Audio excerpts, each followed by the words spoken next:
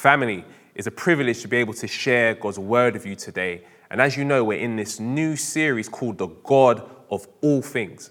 We've looked at earthquakes, the sun, the rain, and by God's grace, we've started to see how these everyday parts of creation testify, they point us to the glory of the God who made them. That's why in Isaiah, we see the prophet Isaiah talking about heaven. He has a vision and he mentions that there are angelic beings who cry out. In chapter 6, they cry out, "Holy, holy, holy is the Lord God Almighty." The whole earth is true of heaven, but they say the whole earth, this earth, is full of his glory. So what we're, in trying to endeavor, what we're trying to do with these sermons is rediscover God, so that by God's Spirit, our own lives will overflow with that same chorus, with that same song that the angels also sing. And so today we're going to be looking at rainbows, and we're going to be in Genesis 9, a very familiar passage of scripture for many of us. But before we go there, I almost want to state the obvious, something that we all know, and that is that as humans, we get let down, and we also let other people down ourselves. And it starts off quite early in our lives. I'm sure most of us can remember a time or, an occasion where maybe a parent or a family member, they promised something, but it didn't actually come to pass. It didn't really materialize. Maybe you can sympathize with my wife. She, till this day, is still owed a McDonald's from her uncle. He would call the house when she was young and talk to her and talk to the family, say hi and whatnot, and say, "I'm going to come round. And when I come, I'm going to bring some McDonald's with me." And like I said, till this day, she is still waiting for it. And I'm sure some of us can relate. And if you are that uncle, please do go and buy that McDonald's. But it's true, right? We make promises, and sometimes with no intention of keeping them. Sometimes we make promises just to make the other person feel loved. But there's no will, there's no desire, and there's no ability to actually bring that to fruition. And in some situations, we have every intention of keeping them. But circumstances arise that make it hard, that make it difficult, if not impossible, and sometimes altogether just discourage us from wanting to keep that promise. Unfaithfulness, so to speak, is a function of a world plagued by sin. But in this passage of scripture that we're going to read from today, we're going to see how this somewhat incredible appearance, this multicolored ark that appears in the clouds after the rain has poured, points us to the God of promises, to the God who is forever faithful to keep them, who knows every circumstance and yet remains faithful to his covenant. So with that, let's turn in our Bibles now to Genesis 9. We're going to read, and then I'm going to focus particularly on verses 11 to 17. "And God blessed Noah and his sons and said to them, 'Be fruitful and multiply and fill the earth. The fear of you and the dread of you shall be upon every beast of the earth and upon every bird of the heavens, upon everything that creeps on the ground and all the fish of the sea. Into your hand they are delivered. Every moving thing that lives shall be food for you. And as I gave you the green plants, I give you everything. But you shall not eat flesh with its life, that is, its blood. And for your lifeblood, I will require a reckoning. From every beast, I will require it, and from man. From his fellow man, I will require a reckoning for the life of man. Whoever sheds the blood of man, by man shall his blood be shed. For God made man in his own image. And you, be fruitful and multiply, increase greatly on the earth and multiply in it.' Then God said to Noah and to his sons with him, 'Behold, I establish my covenant with you and your offspring after you, and with every living creature that is with you, the birds, the livestock, and every beast of the earth with you, as many as came out of the ark. It is for every beast of the earth.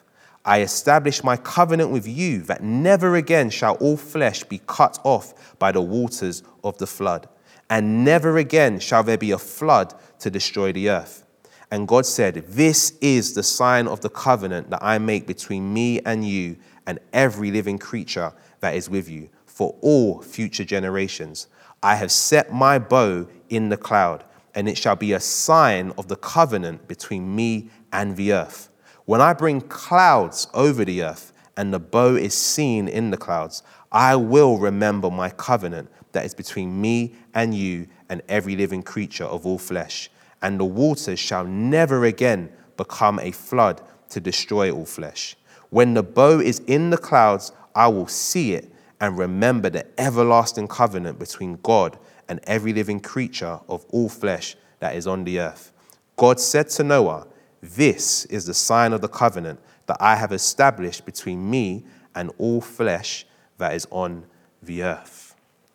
So a very familiar passage of scripture, and one that I guess we can be very familiar with. And I guess the problem or the danger is that we become over familiar. And so I don't want to just rush on. I think what we need to do is actually look at some of the passages that come before this. Because if we don't pick up some of the things that have come before this passage, we will hinder, or it will hinder our appreciation of what we've just read. So just a quick summary. In chapter 6, God assesses the state of the world, as he still does today. And he judges that the world is corrupt, so corrupt that he has to send a flood in judgment that will wipe out every living creature from the face of the earth. The only exceptions are Noah, who finds favor with God, his wife, his 3 sons and their wives, and 2 of every kind of animal. And God tells Noah to build an ark that will save them from this coming judgment. The ark pointing us to our Lord Jesus Christ. He's not a wooden ark, but he died on that wooden cross, and he saves us from the judgment that is to come. Then in chapters 7 and 8, God sends the flood. He sends the flood of judgment. Noah and his family are safe, and the animals are safe on the ark. And then in about a year, they disembark onto this new world.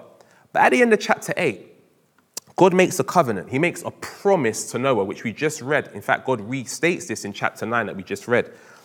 But within that dialogue that God has with Noah, God says something that I think is interesting and we should not miss.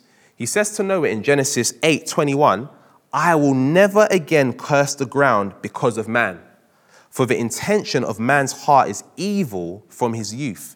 Neither will I ever again strike down every living creature as I have done."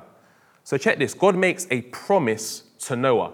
And as you picked up in chapter 9, that promise wasn't just for Noah alone. It was for every living creature, including you and me. But don't miss it. God makes this promise. He makes this covenant with Noah, knowing full well that the very recipe that led to the whole earth being filled with violence and wickedness in the first place, the very recipe that led to God's displeasure and therefore judgment, was also still present in those who are coming off of that ark. That recipe being sin of the human heart. Let me just read it again. He said, "I will never again curse the ground because of man, even though the intentions of man's heart is evil from his youth." But yet, knowing all of that, God still makes the promise. And he gives us the rainbow as a sign that he will be faithful to that promise. And he has. Now, I don't know about you, but I find that phenomenal. Why? Because none of us make promises to people knowing that they are going to be unfaithful. We don't do that with our money. None of us make promises knowing that the full weight of keeping it lies and rests solely with us. We have a whole insurance industry that thrives off the reality that the policy or the contract that they enter with you is not going to pay out straight away. And if there's a high probability that it will, they will ensure that you pay through the roof in premiums. Or they won't even enter into a covenant with you in the first place. Or if they're dodgy, they will just find a way of backing out altogether. Now, I have nothing against insurance. I've got insurance myself. And that's a simplistic analogy, but I'm hoping that you get the point.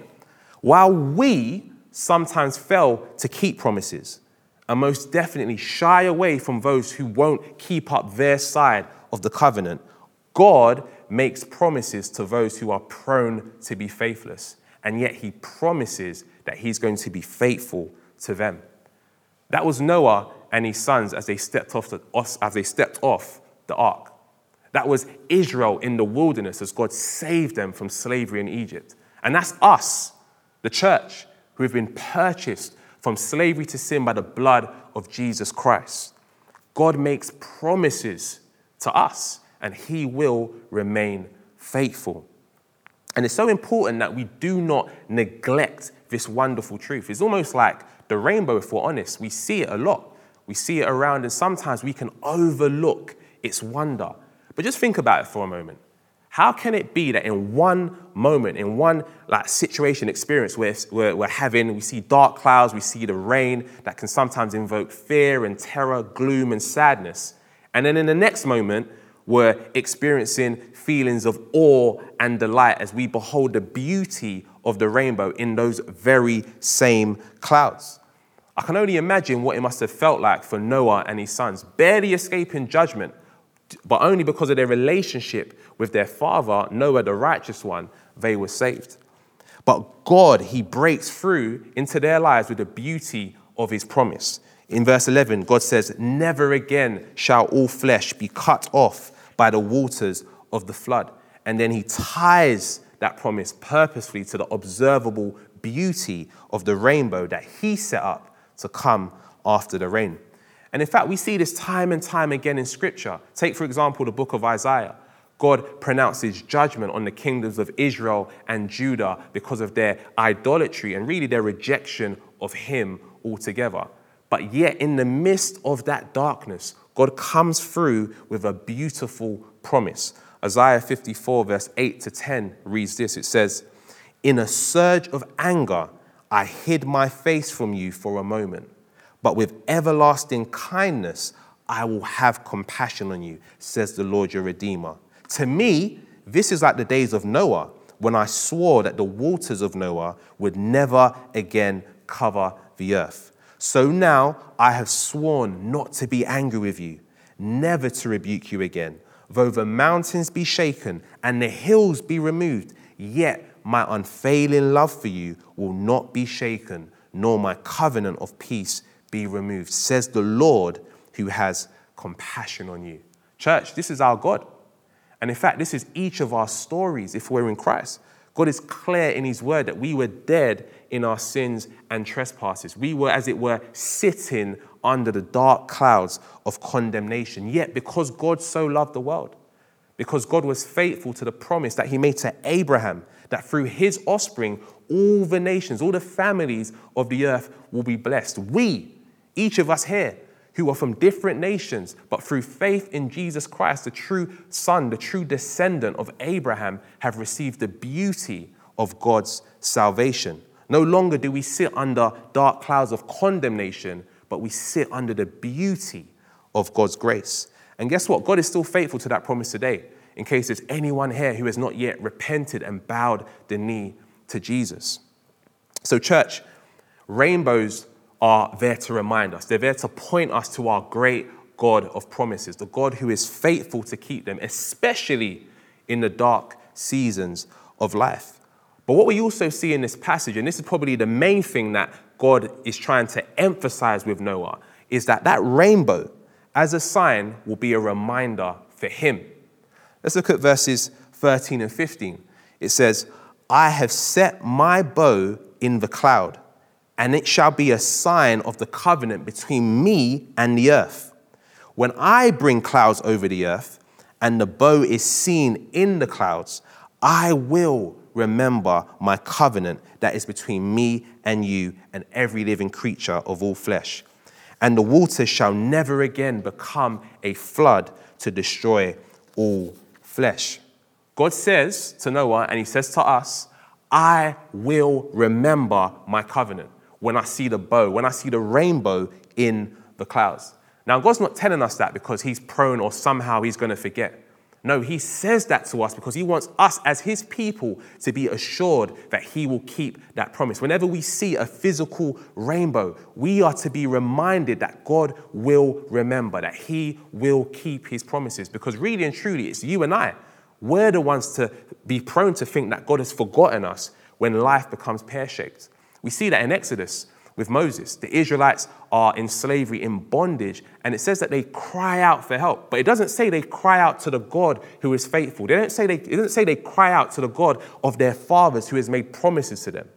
It's only in chapter 4 when God meets with after God meets with Moses, that we then see Moses coming saying that God of your fathers has met with us. He's met with me, and he has sent me with signs that he's going to rescue us. And it's only then that they believe. I'm sure many of us can relate to that, especially during this season. I know that I can. Maybe we felt God has forgotten us when we were bedridden with illness. Maybe when we lost our job. Maybe when we felt all alone. But whatever it may be, in the rainbow, God gives us a visual sign that he remembers his promises. Something which he provides, not us. Something that he causes to appear in the clouds, not us, so that our worries are eased and our faith is restored. Just like the rainbow, it doesn't matter what country you're in. It doesn't matter what town or village you're from. As long as the sun is shining and there's water droplets and it can pass through it, that rainbow is going to appear. And it's the same, and in just the same way, it doesn't matter what situation you may be going through. It doesn't matter your age. It doesn't matter your sex. It doesn't matter your bank balance. It doesn't matter whether you're feeling strong in faith or weak. Our God, Father, Son, and Spirit remembers and keeps the promises he has made, especially those that he has made to his people. And even as I was preparing this message, I was just reminded of Phil and Sarah. Obviously, many of us have already heard the news that they are going to be church planting in Rotterdam. And as I was reminded of them, I thought of this passage, Hebrews 13, verse 5, that says, I will never leave you nor forsake you. Words that I'm sure Phil and Sarah have probably meditated on before. But as they go to a new country, God would say to them, just like the rainbow that you've seen in London, and you know that rainbow is going to also appear in Rotterdam, so too will I remember to never leave you nor forsake you. And church, the same is also true for us here today. To a church wondering, how are we going to rebuild post-pandemic? The Lord Jesus says to us, I will rebuild my church, or I will build my church, and the gates of hell will not prevail against it. To the one maybe wondering, when is God's justice, or is God's justice and righteousness going to be established on the earth? God says to them, the earth will be filled with the knowledge of the glory of the Lord as the waters cover the sea. To the one wrestling with secret sin, the Spirit says to us, if we confess our sins, God is faithful and just to forgive us of all our sins and to cleanse us from all unrighteousness. Church, much more could be said about rainbows in Scripture. But as we close, there are three things really that I want us, or there's three ways, should I say, that we can respond to this message. Things that we can do right away before God now. Or maybe even the next time we see a rainbow, we can do these things. And they are, one, praise and thankfulness to God for all the promises that he has given us in Scripture. Two, praying boldly in light of those promises. And then lastly, three, repentance. The first two are taken from 2 Samuel 7. If you ever read that passage, you'll see that is where David, he asks God, he says, God, I want to build you a house. I want to build a temple for you. And God says, nah, that's not what's going to happen. In fact, I'm going to give you a promise, a gracious promise. And God says to him, I'm going to build you a house. I'm going to build you a house of kings and rulers, descendants that will flow from you, who will rule and reign over the earth forever. And we know who that final and last king is. It's none other than our Lord Jesus Christ, the righteous Son of David, the Son of God. But if you continue reading that passage, you'll see that in response, it says that David goes to sit before God and he is praising him and he is thankful over the greatness of this promise that God has given. But then it goes on to say that he starts to pray boldly in light of those promises, knowing that God will keep them. And then the last response of repentance is really taken from Paul's charge to the church in Rome. In Romans 2, it talks about how when God is patient with us, when God is kind, there's a purpose in it. And that includes even this promise that we've read today in Genesis to Noah and to us. God's purpose in his kindness towards us is that we would repent, that we would turn away from sin and turn and return back to him. And the beautiful thing that Noah didn't know then, and probably not in all of its fullness, but what we know now is that God has even given us a much more greater promise, much more greater than any promises that God has ever given. The new covenant, that through Jesus Christ, we can be saved, brought back, restored to God, and saved from the wrath that is to come. And he's given us an even more beautiful sign, much more beautiful than the rainbow that appears, though it's beautiful. and that is the body and blood of his Son, Jesus Christ. So let me just pray for us as we close. Heavenly Father, we thank you that you are a God of promises. Thank you, God, that you are faithful to keep them. Thank you that you've given us signs. You've given us the rainbow, oh Lord God, as a sign that you will remember and that you will be faithful to the promise to never destroy the earth by flood. But God, thank you for all the other promises that you've given to us. Oh Lord, help us to be reminded of them. Help us to search the scriptures, to see them and to thank you, to praise, to sing, oh Lord, to glory in you, Lord. And God, I just pray that you would also help us to pray boldly in light of them. Help us, Lord God, to search and bring these promises to you, knowing that, God, you will do what you have said. And Lord, I also pray, help us to repent. Help us to repent of our unfaithfulness and help us to be more like you, who is faithful to the very end. God, we thank you, and I pray, Lord God, may your promises be fulfilled in us, your church, and may you and may your Son, Jesus Christ, be glorified. In Jesus' name we pray. Amen.